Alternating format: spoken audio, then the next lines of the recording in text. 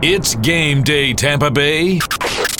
You're listening to Lightning Power Play Live. Left circle, Stamkos. Holds, shoots, score! Stamkos! Again! The latest Lightning news, interviews, and more. Wow. With your host, Greg Linelli. That's great, folks. That's great right there. On Lightning Power Play.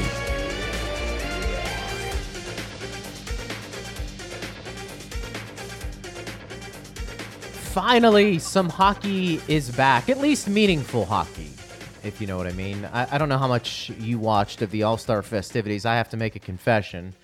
I didn't watch any of it. And I got to be honest, I don't really watch any of the All-Star festivities, whether it's MLB, whether it's the NBA, NHL, NBA.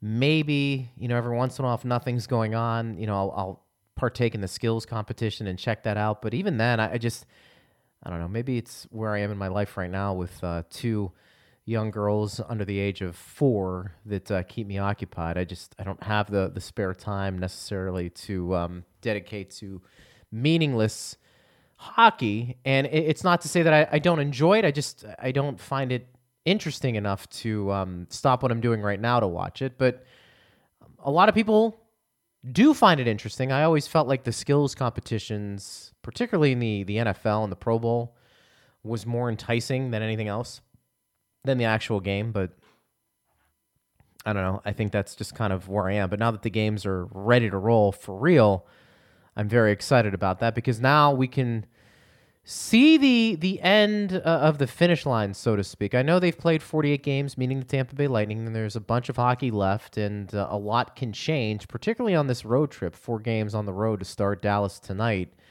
that could change the complexion of this team. But I think when you take a look at where Tampa Bay is, they're in a good spot. And I think the question becomes, like a lot of these teams coming off the break, will they be able to maintain their good play with the time off? Time will tell. I think it's an interesting theory, if you throw this out there, that teams who are better defensively might have an easier time adjusting with the layoff than a team who's more skilled. And in that particular instance, if we compare the two teams tonight, that would mean Dallas gets off to a better start or gets into the game quicker. But Tampa Bay has shown the ability to play defense in a way that maybe we didn't believe after last year. And I think a team that is very good skating-wise can adjust quicker.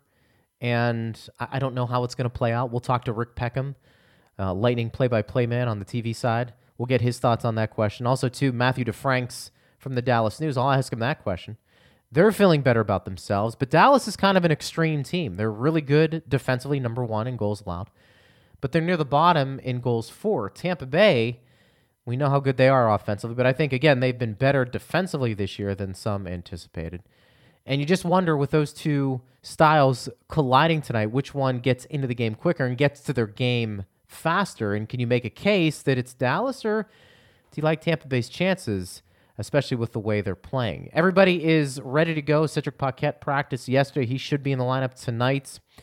Luke Schenn and Mitchell Stevens, that was more of a paper transaction over the break that had them going down to Syracuse. They're back with the team. And really, I think the Lightning are ready to go. It should be a really good goaltending matchup, Vasilevsky and Bishop. I'm curious, I want to ask you this question with these two goaltenders most likely going head-to-head. Do you have a favorite? Look, Vasi's their starter, but a lot of Ben and Bishop fans here in Tampa Bay, you've had to see Vasi's body of work. You've had a chance to see Bishop's body of work. Can you make the decision or the judgment who is better? I mean, it's close. And, think about it, folks. Tampa Bay, for about a 3 to 4 year span, had arguably two of the best goaltenders, or the two best goaltenders on their roster. Now, it took Vasi having Ben Bishop be traded to get to that point, but think about that.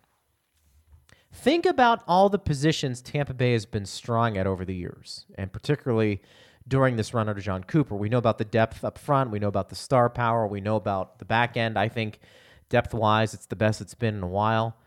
But the goaltending depth has been underrated, and maybe we just take it for granted because there's only 2 guys that can fill the net. You have the starter, obviously, and the backup. But the Lightning starter over the last 5 years, you can make a case, has been the best in the league. Now, it hasn't translated into a Stanley Cup. And I think that's been the most unfortunate aspect of this whole situation with Tampa Bay coming close but not finishing it off in the playoffs, is that they really have had elite goaltending, at least in the regular season. And I think you can make a case in the playoffs outside of what happened last year on this team. And you want to take advantage of that as much as you can. It's like having a great quarterback, a Hall of Fame quarterback. You want to surround him with enough good pieces to where you can sit there and say, you know what, we won a couple of cups. We won a couple of Super Bowls with this said quarterback. Or when you take a look at the goaltenders, that you had an opportunity to win some championships with the best on your roster. And unfortunately, Tampa Bay has not been able to do that. They've gotten close, and Ben Bishop's numbers were tremendous in the playoffs. Vasi, as I said before, up until last year, was very good as well. But you don't want to lose sight of that. But it's interesting, both these guys going against each other tonight. If you had to choose one, who do you give the edge to? I think it's very close, and both are arguably considered the best in the game. But an interesting game tonight. I think different styles. Dallas wants to be better defensively. Tampa Bay, while they have been better defensively, still are a offensively driven team. Which style wins out tonight, I think, will go a long way in determining who wins tonight. Don't forget, after the broadcast, we're going to have the last call. Myself and Eric Erlinson will be taking your calls, and you can hear that exclusively on Lightning Power Play. Matthew DeFrank's coming up in segment 4. Rick Peckham up next. He's the TV play-by-play man for the Tampa Bay Lightning right here on Lightning Power Play. You're listening to Lightning Power Play Live. Nikita Kucherov left circle, crosses Johnson right circle, shoot, score! Oh, what a snipe! The latest news, interviews, and more with your host, Greg Linnelli. He will not be denied! On Lightning Power Play. All right, Lightning Power Play Live continues. We're getting you set for Lightning and Stars. Should be a good matchup. Both teams want to continue where they were. Of course, Tampa Bay playing some really good hockey up to the break, and the Stars, they need some wins to continue to be in that playoff spot. A team that's very good defensively but struggles to score, and you would think it's a pretty good goaltending matchup tonight if Ben Bishop and Vasilevsky are your projected starters. But we'll talk about that and so much more with our good friend. Of course, he's the TV play-by-play man for the Tampa Bay Lightning. Let's welcome back to the program Rick Peckham. And Rick, first off, bud, great to be with you again. And Stars and Lightning tonight, both teams have had some time off, Rick. And, boy, you just never know how a game like this will unfold when two teams have been off the ice for a week or so, do you? Yeah, this is an unusual break, certainly from the Lightning standpoint, not having played since January 17th. So it is going to be interesting. That first period is always, I think, the big concern because it's, you get a skate, you get a practice in, but then that first game of competition, first period of competition is always where you want to just play it kind of conservatively and try to find the system once again. And like you say, both teams playing well, the Lightning exceedingly well going into the break. It's kind of too bad they've had all this time off, but nevertheless, they'll take it and lick the wounds and get ready for the final stretch here. That's a good point, and I wanted to ask you, what did we learn in your eyes, Rick, about the Lightning playing 13 games in 21 days? It was a demanding stretch, but they really excelled during that time, didn't they? They did, and I think it spoke to the leadership of the team as well as the preparation. I think back to the trip to Sweden where they had all that practice time before the games with the Sabres began at the end of the week. And the Lightning to that point had plenty of practice time. And I was commenting to John Cooper at that point. I said, well, you've certainly had a lot of time to practice. He goes, well, the teaching part of our program is over. And I said, yeah, from here on in, after these games, you're averaging, 67 games in 134 days the rest of the season. It's a game every other day. He goes, yeah, it's the teaching's over. It's just a matter of trying to get your team to practice at a good pace and execute with pace and that kind of thing from here on in. And then, you're concentrating on rest. So it would be interesting to see how they come out of it, because the way they were playing going into it, they didn't have a lot of practice time. They managed the rest very well, but yet, they had that strength within the room to keep playing well. And even after they lost a couple, that Devils game and the Minnesota game, they got right back to it in terms of coming right back with a win. And I think that speaks to a pretty strong locker room right now, and that's what they're going to need to have success way down the road here. Yeah, and I think that's the interesting point, Rick, is we don't know if this good play will translate into playoff hockey. We know the regular season and playoff hockey is extremely different. But I'm wondering, through 48 games, do you feel like maybe that is the biggest difference between this year's team and last year's when you start talking about maybe the leadership group? It was really good last year, but maybe bringing in guys like Shattenkirk and Maroon and McElhinney on the back end. You've got Luke Schenn, obviously, and those guys have certainly done very well in the league. Maroon, of course, winning a Stanley Cup. Do you feel like it's a different locker room, or do you just feel like these guys are just 1 year older in the system and they're playing very well at this point? I think it's both. I think they have welcomed the outside voices of Shattenkirk, especially Maroon, because you could tell in their public comments when things weren't going well consistently. Maroon says, "Hey, we've just got to start playing differently. We can't get away with what we've been doing." And Shattenkirk would say, "Hey, they're kind of still living in the past." So I think the outside viewpoint gives them a new perspective, a different perspective, which they didn't have when everyone's patting them on the back down the stretch last year, and they're on their way to 62 wins and 19-2 in one stretch, and they follow that up by winning 7 in a row. Nothing went wrong for that team. And so, there were no outside voices there. Now they've got a couple of guys that I think have brought a little bit of perspective in there. Plus, I think the leadership group certainly learned from the stunning loss of last year. And I think facing that 13 games in 21 days, everybody to a man through that locker room understood what the challenge was going to be coming out of the Christmas break with that. And I think they met it head on. And so you talk about meeting adversity. It's not always trying to figure out a way to dig yourself out of a 3 or 4 game losing streak. Sometimes it's facing an arduous stretch like that and being able to meet it head on and manage your game and manage the bumps in the road. And so you don't have that 3 game losing streak. And I think they did that very well. Rick Peckham joining us here on Lightning Power Play Live. We're getting you set for Lightning and Stars. Rick, was the Lightning's win against the Jets before the break one of their more impressive wins of the year? I don't know if you can play a perfect game, but that one seemed pretty close, didn't it? Yeah, it did, because you had a lot of different people figuring in the scoring. I think they were able to repel just about anything that Winnipeg would throw at them for the first half of the game before Winnipeg totally collapsed after that. And, I think that, Vasilevsky was strong in the elements of the game that he had to be. And I thought they defended well and they handled the noise in that building. The atmosphere to start the game was very, very good. And I think that's always a challenge for a visiting team there in Winnipeg. And, they just took what the Jets were giving them, which was a lot, and they didn't waste anything in terms of, taking advantage of that. And as a result, you get a nice, easy win.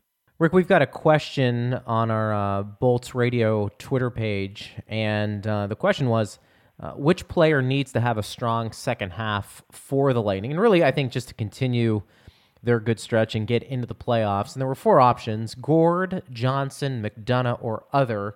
Gord right now leading the way with 49% of the votes. But when you take a look at those players, is there one that sticks out for you that you think will need to have a pretty big second half for the Lightning really to be one of the favorites again heading into the playoffs?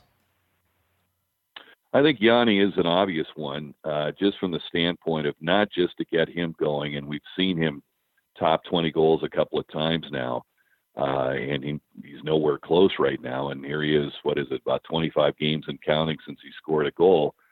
But he's kind of a glue guy in terms of the structure of the lines, because he gives you needed offense if you want to use him in the bottom 6.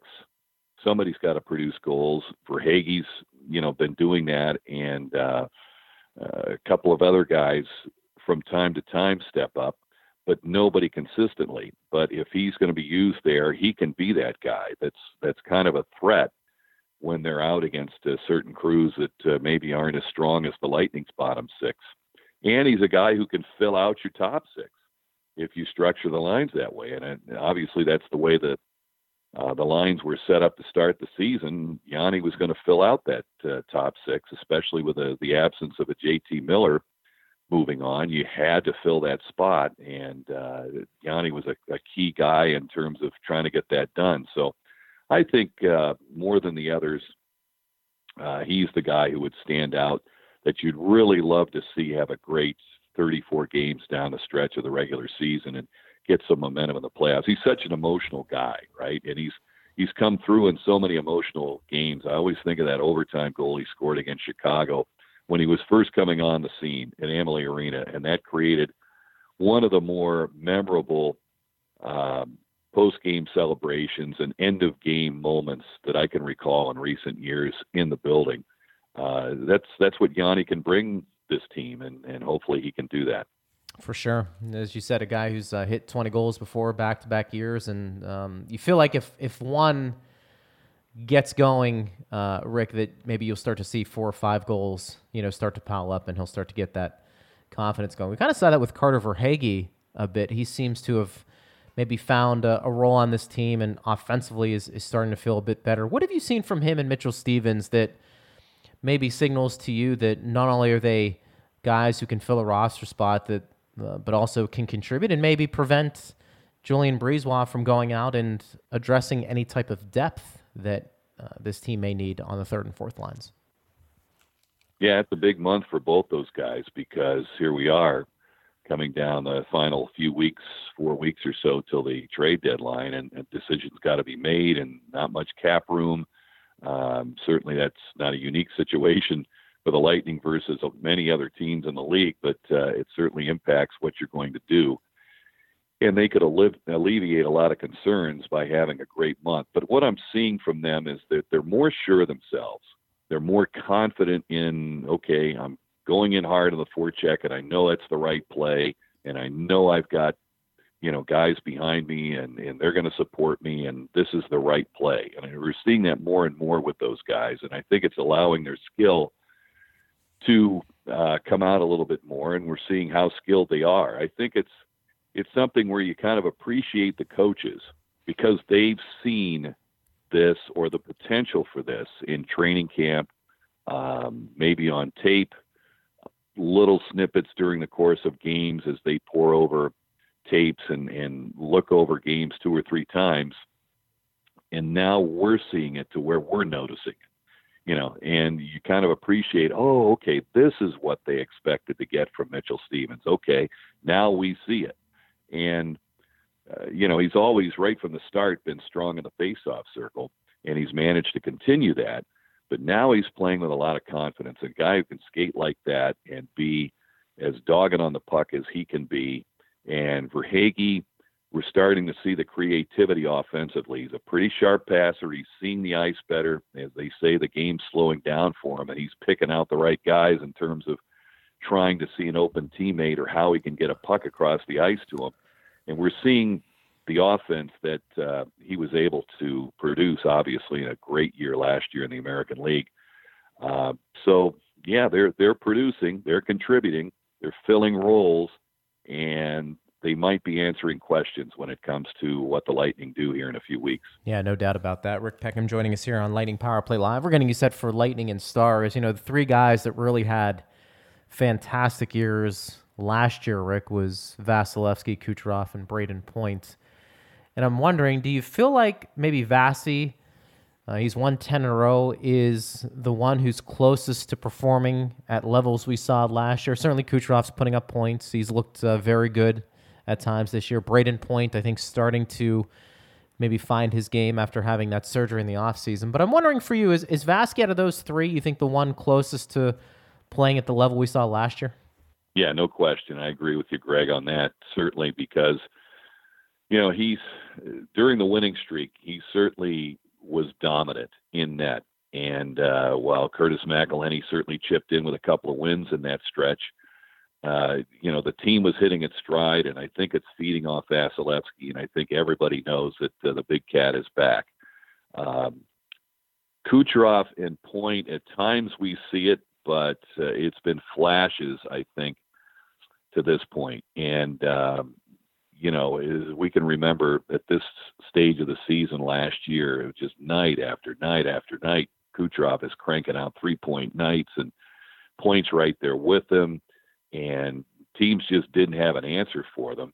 And they're there at times and, really showing that high-level brilliance that very few players in the league can reach. But, it's just not been there as much, and maybe that's too much to expect. Maybe that's just kind of a year that where everything fell together in so many places, but also for certain individuals. But Vasi, he seems to be getting back to that level. And I think among the three, he's the most important guy to have at that level.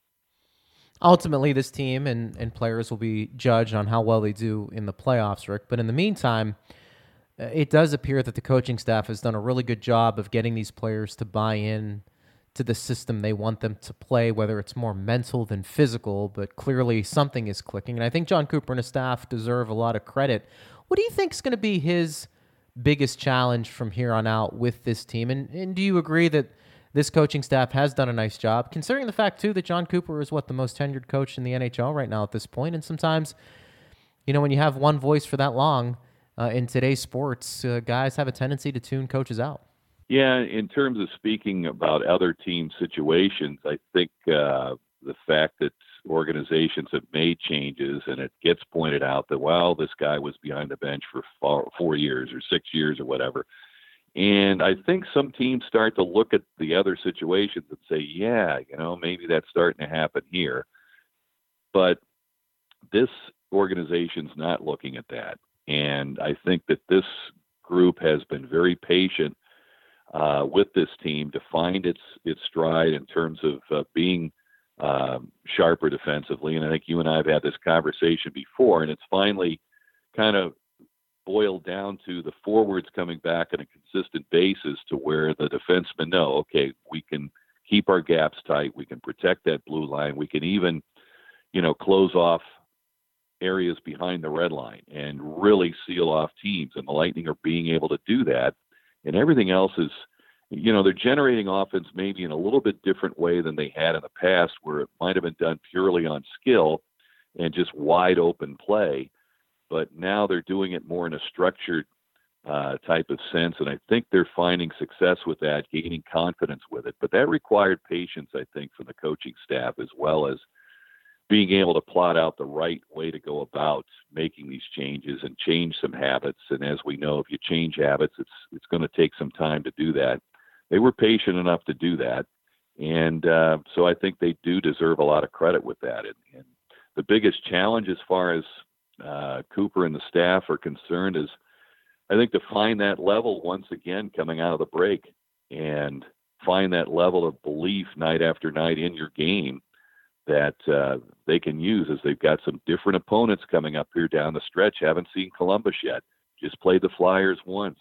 2 more with the Bruins. 3 with the Leafs. It's going to be a different looking schedule down the stretch. So it's going to be very interesting to see how they fare against some of these teams that some of them they need to maintain a lead over, like Toronto. And there's going to be those head-to-head opportunities. How are they going to fare in those games? Rick, before we let you go, we're assuming, and it may change, we'll make those corrections if it happens, but we're assuming that Vasi and Ben Bishop will be the starters tonight. And boy, you really can't think of a time in Lightning history, and you would know as well as anybody, where Tampa Bay's had a run of great goaltenders consecutively. And Ben Bishop started it for sure. Vasi's continued it, but those are 2 elite goaltenders that, once played for the Lightning at the same time. It's pretty incredible, and both have been really outstanding for the league and the teams they played for. I mean, it's been fun watching those 2 guys, hasn't it? It's been a long time coming for Lightning fans to go back into the 90s. That's for sure. I mean, Darren Pupa brought a good level of play in net in the years that he was healthy in the Lightning net in the mid-90s. But then you really didn't have the goaltending until Nikolai Khabibulin comes to town, and he was outstanding for 2 years and part of another maybe before the lockout hits. He goes to free agency and signs with Chicago, and then that's over with. And then we went through Johan Holmquist and Mark Denis, and just a parade of goaltenders. John Graham was never able to really reach a real high level of play. He's in the record book in a number of areas, shutout sequence and all sorts of things, but just wasn't that goaltender to reach the level that back-to-back we've had Bishop and Vasilevsky get to. Yeah, this has been unprecedented in the history of the team, and it's something that I hope no one ever takes for granted, because it's been a long time coming. We've been starved for this kind of goaltending, and now we've had it for an extended period of time. Going back to 2015, it's been amazing. I wanted to end with this. We're switching topics completely, and obviously on a more down note, but obviously what happened yesterday with Kobe Bryant. You're a big sports guy, Rick, and as I was saying on the show earlier today, it's tragic on a number of levels, but the age and the one daughter with him, and at 41 being that big of a superstar in basketball, I think it shook everybody. I mean, I don't know how much more you can add to it, but is there anything that really you want to add to what transpired yesterday with that news with Kobe passing away in that tragic accident? Wow, it was just shocking to hear it. And then once I heard it, I was on the golf course and came home and started watching golf, and I saw the end of Tiger Woods' round. And CBS caught the moment when Joey LaCava, his caddy, was telling him coming off the 18th green, they were walking to the scorer's tent, and Joey knew of the news but kept it from him and told him. And, Tiger's response was, "Excuse me?" He was that shocked. I was, just not to sidetrack things, but Tiger was a guy who obviously a contemporary of Kobe Bryant's, and spoke so eloquently just minutes after learning of the tragic news with CBS, and expressed a lot of great views in terms of speaking for other people. It's been interesting to see the reactions of fans in LA of a certain generation. I think of the Oscar Robertsons and the Jerry Wests and people like that of my generation. Yeah. But you have to take into account that, there's a whole generation or two covered in the 20-year career of Kobe Bryant who just looked up to him, admired him, patterned themselves after him, really enjoyed his entire career, and what a career it was. And it's just stunning to see the effect it's had on the country. And he's kind of been, behind the scenes here these last few years. It was kind of, interesting that he was only 41 years old. And you kind of, you see Shaq in commercials. Kobe was more low key. And you're just like, wow, Kobe Bryant is gone. That's going to take a long time for a lot of people to get used to, and I'm certainly one of those sports fans who it's stunning to be able to handle that news and realize that he's gone. Yeah, you can see the impact he had by the amount of people that have reached out in different sports. And you mentioned, the hockey players have Alex Ovechkin. There were a ton of tweets from him about being able to meet him and things they had talked about and how much that Kobe inspired Ovechkin. It's amazing that crossover with athletes. They watch each other, and I think they admire each other for their accomplishments, which I think is always interesting. But it was a shame for sure. Rick, as always, bud, we appreciate the analysis, the perspective. We'll do it again real soon, and enjoy the game tonight. Thank you very much, Greg. Take care. All right, there he goes. That's the great Rick Peckham. He is, of course, the TV play-by-play man for the Tampa Bay Lightning. And, if you want to weigh in on Kobe Bryant, I know this is obviously a hockey show, but certainly when news like that hits yesterday, everybody in the sports world, and really it's not even in the sports world, I think anybody that knew of Kobe Bryant had an opinion regarding the impact he had on various people and athletes. And as I said before, for me, you grew up watching Kobe Bryant. He was, by all accounts, the best player in the game. And at 41, really hit home for me because he's only a couple years older than I am. And I think what's even more tragic is obviously his daughter, one of his daughters was with him. And, they kept showing on Twitter footage of Kobe and his daughter, Gianna, playing basketball, talking courtside. Was it about a month ago? And sharing that daughter and father moment, which, is impactful again for me because I have two daughters now. And it shakes you. I think that's what it does because it's somebody who is so impactful but is gone at such a young age. And I think that's the thing that a lot of people are scratching their heads. And, of course, also, too, his daughter perished in that accident as well. And I think that is hard for anybody to comprehend. So if you want to react to that, you can at Greg Linnelli. Anything Rick had to say when it came to the Tampa Bay Lightning in that interview. And always good to have Rick on to talk about this Lightning team. And I think for them, you don't know how the game tonight is going to play out. They're coming off maybe their best performance of the season in their last game against the Jets, but you don't know if that's going to carry over. This is where you kind of rely on structure and mental awareness when it comes to where you need to be on the ice, because it may take you physically maybe a whole period to get back into the swing of things, being off the ice for as long as they have been. But I think for them, if you can understand where you're supposed to be mentally sharp in a game like this, that ends up being a pretty big deal because eventually you'll get your skates going and you'll get your lungs going and things will feel normal maybe after a period or so. But I think, understand your responsibilities could go a long way in determining how well Tampa Bay plays tonight against Dallas. All right, react to that if you can at Greg Linnelli. Matthew DeFranks from the Dallas News. He'll join us coming up in just a little bit. I want you to weigh in again on that poll question at Bolts Radio. Which player needs to have a strong second half for the Lightning? Yanni Gourde, Tyler Johnson, Ryan McDonagh, and other. So far, Yanni Gourde leading the way at 49%. I'll give you my thoughts and who I voted for when we return on Lightning Power Play. You're listening to Lightning Power Play Live. Shot taken, Malkin! What a save by Vasilevsky! No rebound! The latest news, interviews, and more. No. With your host, Greg Linnelli. Really? On Lightning Power Play.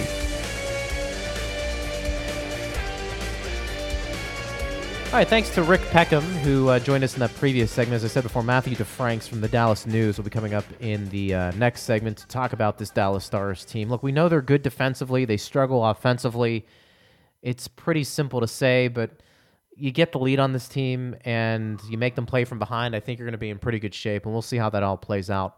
You heard me ask about the poll question that basically asks, which player needs to have a strong second half for the Lightning moving forward. And we gave you a couple of options: Yanni Gourde, Tyler Johnson, Ryan McDonagh, and other. Yanni Gourde leading the way right now by a pretty significant margin. And while I understand that, my selection was Tyler Johnson for a couple of reasons. One, Johnson, I think, has more to give. I think out of those players there, Johnson is somebody who can change the impact of a game. He's done it before in the playoffs, but he's a guy who's consistently in that 20 to 25 goal range. And whether he's a top 6 forward or really in your just top 9, I think he can make a difference in a big way. But also, too, I just think he has a lot more to give. I think his upside's greater. I think he's a guy that, if he gets going, gives John Cooper another alternative when we start talking about what they can do offensively. If a guy like Kucherov or Point or Stamkos slump in the playoffs, wouldn't it be nice to throw a guy like Tyler Johnson in the mix to figure some things out and to pick up the slack for a couple of games? I think he has that ability, and we're just not seeing enough of it this year so far. Now, that being said, this has all been about the playoffs this season for the Lightning. So while I want to see Tyler Johnson figure out his game, I'd like to see him get better, no doubt, once the playoffs get going. All right, one guy who certainly has his game going, I think, this year, he's been tremendous to deal with media-wise as well, has been Kevin Shattenkirk. And he had a chance to talk to the media yesterday. First practice really after the All-Star break. And let's hear what the new defenseman for the Tampa Bay Lightning, Kevin Shattenkirk, had to say, talking about practicing and the game tonight against the Stars. How needed was that break for you guys mentally, physically, after that stretch of games leading up to that last one in Winnipeg? I think everyone kind of welcomes a break for sure. tough to go to kind of stop playing when we've been kind of on such a good roll. So, but again, like you said, I think everyone kind of needed a chance to reset and get a chance to hang out with some family and really just kind of get your mind off the game for a little bit, because we know we have a pretty hard stretch coming down the pipe. How hard is it to kind of jump back in after the bye week and transition right back? Is it easier because it's on the road, or not really that much of an advantage? Yeah, I mean, it's I think it's hard no matter how you slice it up, but other teams are doing the same thing, so it's not like we're coming out of a break and they've been waiting for us and playing hockey and they're ready to go. So I think we don't have that excuse, and to get on the road obviously gives you a chance to just focus on hockey, but we feel like we've been on the road for a long time here, so it's going to be nice to kind of just get back to our game and be able to focus on hockey for the week and then get home. You guys have done a great job, obviously, climbing the standings in that stretch, second place in the Atlantic. What was kind of the message, I guess, heading into today's practice, coming off a really big win over Winnipeg in that final game? Get a sweat in. I think, everyone was out there. Bodies were a little rusty and tight. And I think today's practice was really just a chance to get our bodies moving again. But I think, it seems like mentally everyone's in a good spot. Everyone, feels refreshed and seems refreshed. And, tomorrow we'll definitely start to get more into game mode and use the morning skate to, get ourselves ready for tomorrow night. All right, that was obviously Kevin Shattenkirk yesterday. These interviews we're going to play for you were from yesterday. So he's clearly understanding that they were on a pretty good hot streak. He welcomed the break, but it'll be interesting to see how his team reacts. As I said before, I think this is more about the mental preparation than it is physical. The physical side of things, that's going to happen after a period or two periods, or maybe even after the game. I don't know how long it's going to take Tampa Bay to feel pretty good about themselves physically. But I think where they are mentally, how sharp are they? Where are they in their assignments? Are they back-checking? Are they making the smart play at the right time? I think sometimes when you don't play for an extended period of time, you get a little rusty there. And for me, how focused they will be tonight will go a long way in how well they do in the game. Brayden Point's another guy who I think probably could use the break and maybe use the break to his advantage, resting up, making that hip stronger, but also looking at the remaining games and saying, okay, you know what? I was pretty good through the first 48, but now I have an opportunity to really take it to another level. Here was Brayden Point yesterday on Lightning Power Play. Brayden, just how needed was the week and a half off leading into All-Star break for the stretch of games you guys had, and how hard you guys had to work to get to second place now? Yeah, we had a lot of games there to catch up kind of from that Sweden trip, and I thought we played well through the stretch. We finished off strong, which was nice too. But I think, just the bodies and the minds needed a break. I think, we played a lot of hockey, so good to relax, spend some time with family, and then come back in the second half.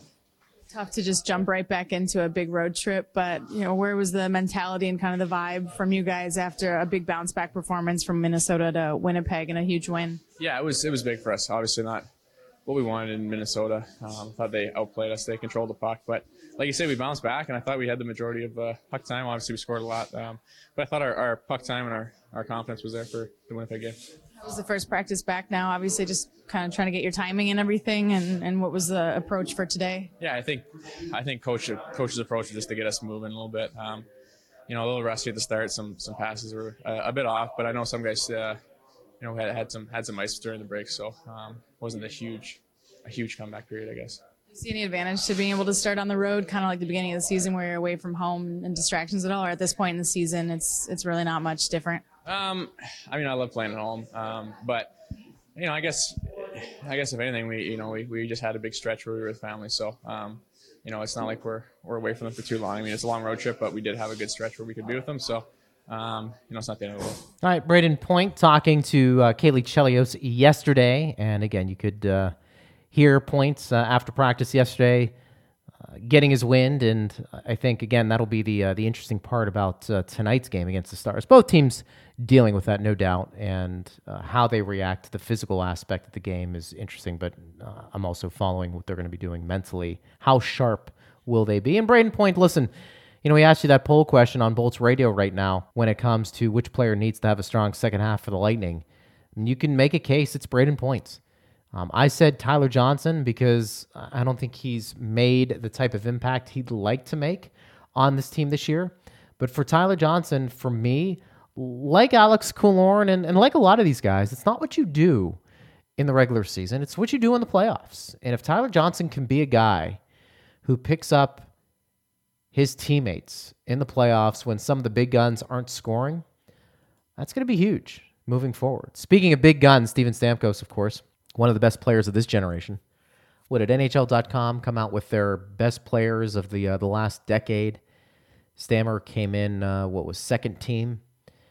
And, you feel like that's about right. There's the greats, like Crosby and guys like that are going to get the recognition, and Ovechkin, and you understand that. But Steven Stamkos, again, we always go back to what if with him a bit when those injuries occurred. How much did that take away from his point total, his goal total? But an elite player. He talked to the media after the break yesterday. Here's what he had to say on Lightning Power Play. Steven, a nice long break, bye week going into All-Star weekend. Just how does it feel to be back and kind of the transition to jump right back into it on the road? Yeah, it's a while, so it's kind of nice just get back on the ice with the guys and just try to get some timing and some rust off. So went into the break feeling pretty good about our game and ourselves in the position that we were able to climb up the standings in the last month. So obviously a big trip. We go right back on the road, 4 games against some good teams. So we want to, start collecting some more wins here. Are there any advantages to maybe starting this big trip on the road as opposed to at home, or not really? Well, I mean, at this point of the year, every game's important. So, it's going to be a little tougher, obviously, some more travel in there. But at the same time, it's, like I said, we put ourselves in a good position with the way that we've been playing down going into the break. So we want to keep that up. And being able to climb the standings, second place now in the Atlantic, just how important was that last big win over Winnipeg, and what was kind of the mood and the vibe of the team after that? Yeah, it was really good. It was a good response after a poor effort in Minnesota. So we knew that we had to have that game. We didn't want to go into the break not feeling good about ourselves. So I thought that was a really good game on the second half of a back-to-back. We came out and kind of set the tone early, and I thought that was a really good game by our group. Was this break just with the stretch of games you guys had and how hard you had to battle all the way to that last game in Winnipeg? Yeah, not a lot of people remember it was 13 games in 21 days before that break, so that was a lot of hockey. So, the guys need it not only for their mind but their body. It's a good little stretch there to get everyone feeling energized again and get back going. So we're excited about the game tomorrow. All right, Steven Stamkos there. Again, that stretch, 13 games, 21 days. That may go down as a defining moment this year for Tampa Bay. Adversity is something that sticks out for me, not necessarily with the injuries to this team, because there haven't been a ton, but the schedule, when the games have been played, where the games have been played. I think a lot of this has been a pretty demanding stretch, and Tampa Bay has passed with flying colors, and it's one of the reasons why I think a lot of people are looking at them and saying, all right, you know what? Yeah, I like Tampa Bay again. I didn't like him at the beginning, but I like them now. All right, Matthew DeFranks, he covers the Stars for the Dallas News. He's up next. We'll ask him about this Dallas Stars team. What do they need to do to continue to stay in the playoff picture? And is what you see what you get with Dallas when it comes to their offense? Is there more there? They're good defensively, not good offensively. What does Dallas do at the trade deadline? We'll talk about that with Matthew when we return on Lightning Power Play.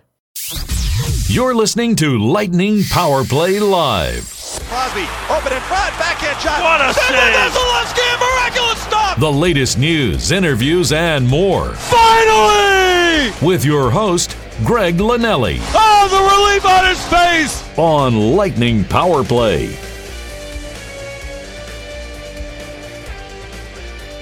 All right, Lightning Power Play Live rolls along. We're getting you set for Lightning and Stars tonight. Should be a good one. And joining us right now to talk about it, he covers the Stars for the Dallas News. Let's welcome back to the program Matthew DeFranks. Matthew, good to be with you, bud. And boy, this game is interesting for both teams because of the extended break. You really don't know how either team's going to respond with that time off, do you? Yeah, you really don't. And it's funny for the Stars. It's been such an up and down season so far this year. They had the rough start. They had a 12-game point streak. They fired their coach. They had another 6-game win streak. And the latest down was heading into the break. They lost their last 2 games by a combined score of 11-1, including a 7-0 loss in Minnesota in their last game before the break. So it's kind of weird looking at the Stars right now and seeing that those are the most recent results. But there has been, I guess, 8-9 days between now and then. So we'll see what the Stars look like tonight if they're rusty, and I'm sure Tampa might be rusty as well after a long break.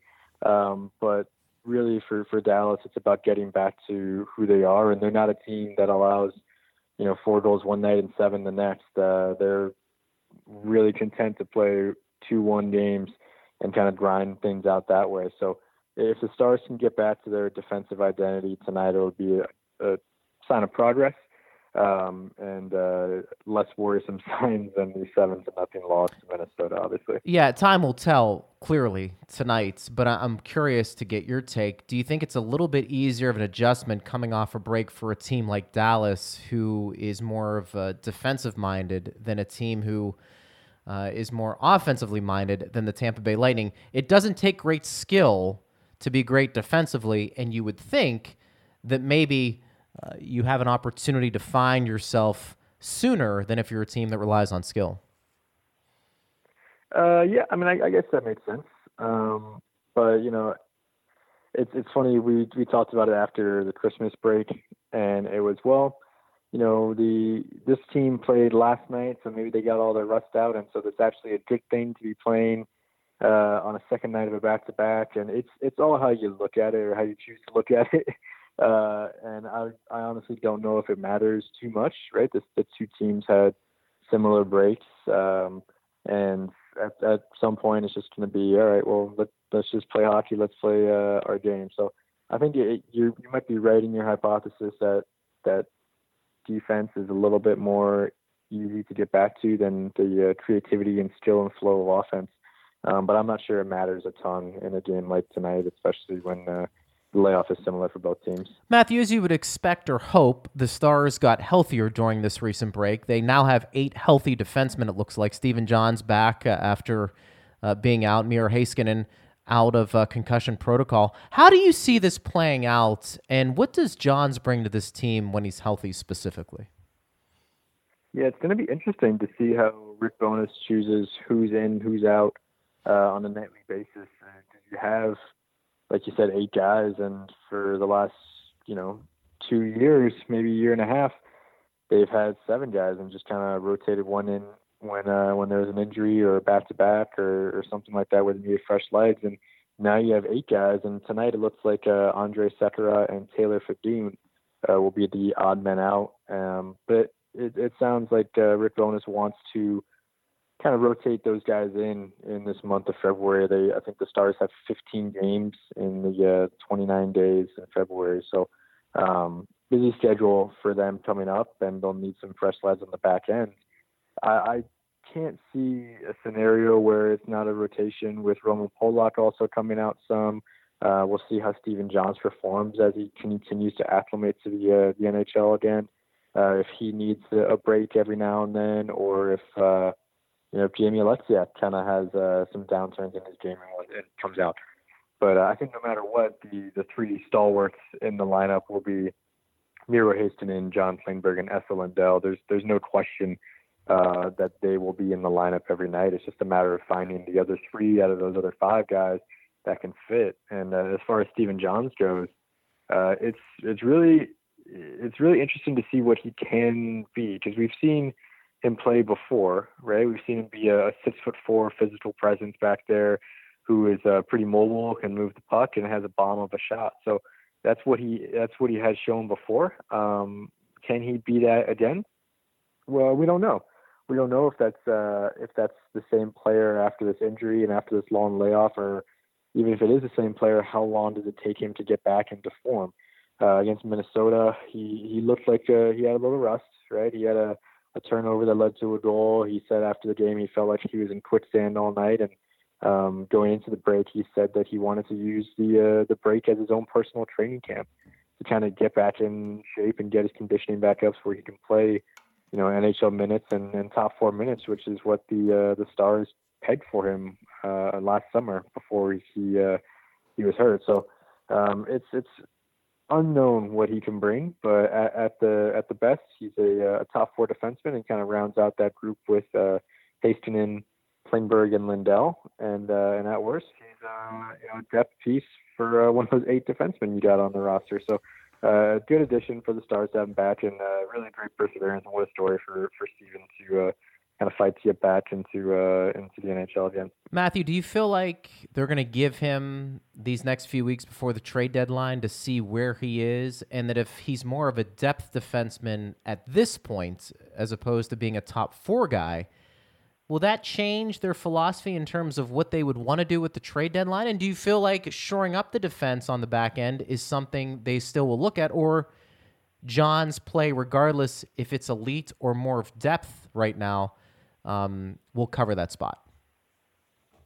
Yeah, I think even if he is a depth defenseman, I think he's still an upgrade over what they had before. So I think that helps them in that aspect. And I can't see them looking for another defenseman. I mean, maybe they will, but they have 8 right now. You gotta move 1 or 2 out to make space for another one in there. To me, their more pressing need is for a top 6 forward, whether that's a creator like they acquired last year when they picked up Matt Zuccarello, or whether it's more of a finisher like maybe Chris Kreider in New York. But I think they need something like that. I'm not quite sure if they'll be able to get Kreider just based on the pieces that Dallas has. They don't have a 2nd or a 3rd or a 7th in the draft this summer. And they really, to me, have 4 above average to very good prospects that are kind of worth trading or useful trade chips, I guess I should say. So given that you only have a shallow prospect pool, you only have 4 picks in the draft coming up, and you're probably less likely to part with your first rounder. I'm not quite sure what the market will be like for the Stars, and just another wrinkle on it. They do have $4.75 million in space due to Martin Hanzel's LTIR salary pool, but if you're taking on a bid number, it might be tougher to manage the roster if injuries happen. So, there are a lot of factors that come into the Stars trade deadline strategy right now, and to me, it looks more like a forward is a more pressing need, given that they're 27th, I believe, in goals per game. And they have 8 defensemen. They're first in league in goals against. I'm not quite sure that is an area of need for them. Yeah, I'm glad you mentioned about where they are defensively. And you bring up some good points about not really having to touch the back end. But that does seem like it is an area of strength. And to address an area of weakness up front, do you feel like one of the quick fixes, or if you go after a guy like Kreider, and that may be tough, but somebody else more of a bottom 6 piece, or maybe even a top 6 who's not Kreider, do you feel like dealing from a position of strength from the back end, that's going to have to be the case if the Stars want to pull off a deal? Maybe. I'm not entirely sure, because there's really 2 tiers, right? You have those top 3 guys, and Klingberg, Hastings, and Lindell, and those guys aren't going anywhere unless you're getting a massive return, and it's kind of a known quantity for years to come, right? Because Hastings, he's going to be one of the best defensemen in the league, and he's 20 years old, so he's untouchable. And Lindell, he just signed a new contract over the summer that I'm not entirely sure when. Actually, I don't think the no trade kicks in until 2 years later, but it's still $5.8 million for him. And Klingberg is on one of the best contracts in the league. I believe it's 4.25. So those guys aren't going anywhere. And then you look at the other kind of tier of defensemen. I don't know what kind of value Roman Polak or Andre Sekera have. They're on 1-year contracts. They're veteran guys. Taylor Fedun is on a 2-year, 2-way. He's been a journeyman all his career. He got traded for his 7th last year. Not quite sure what value he has. And then you look at Alexiak and John. John's pretty much an unknown quantity. And you talk to some guys around the league about what his trade value might be, and it's not much. There's too much injury risk, too much unknown with him. And Jamie Alexiak last year was just traded for a 4th-round pick. So you have some separation in the tiers of quality back there, and that applies to their trade value as well. So it would be I think probably beneficial for the Stars if they were able to kind of clear one of them out and maybe get another forward from Texas on the roster, or even after the trade deadline when roster limits don't exist, you can kind of call people up easier. But yeah, I'm not quite sure if they'll be able to unload some of those guys just because I'm not sure what they're worth on the trade market. Matthew DeFrank's joining us here from the Dallas News on Lightning Power Play Live. A couple more questions for Matthew regarding the Stars in this game tonight. Matthew, I'm curious, are you surprised at the numbers when it comes to team defense and team offense for the Stars? In many ways, there really is no middle ground, is there, with either stat for Dallas? They're either great defensively or just not great offensively. There's no in between.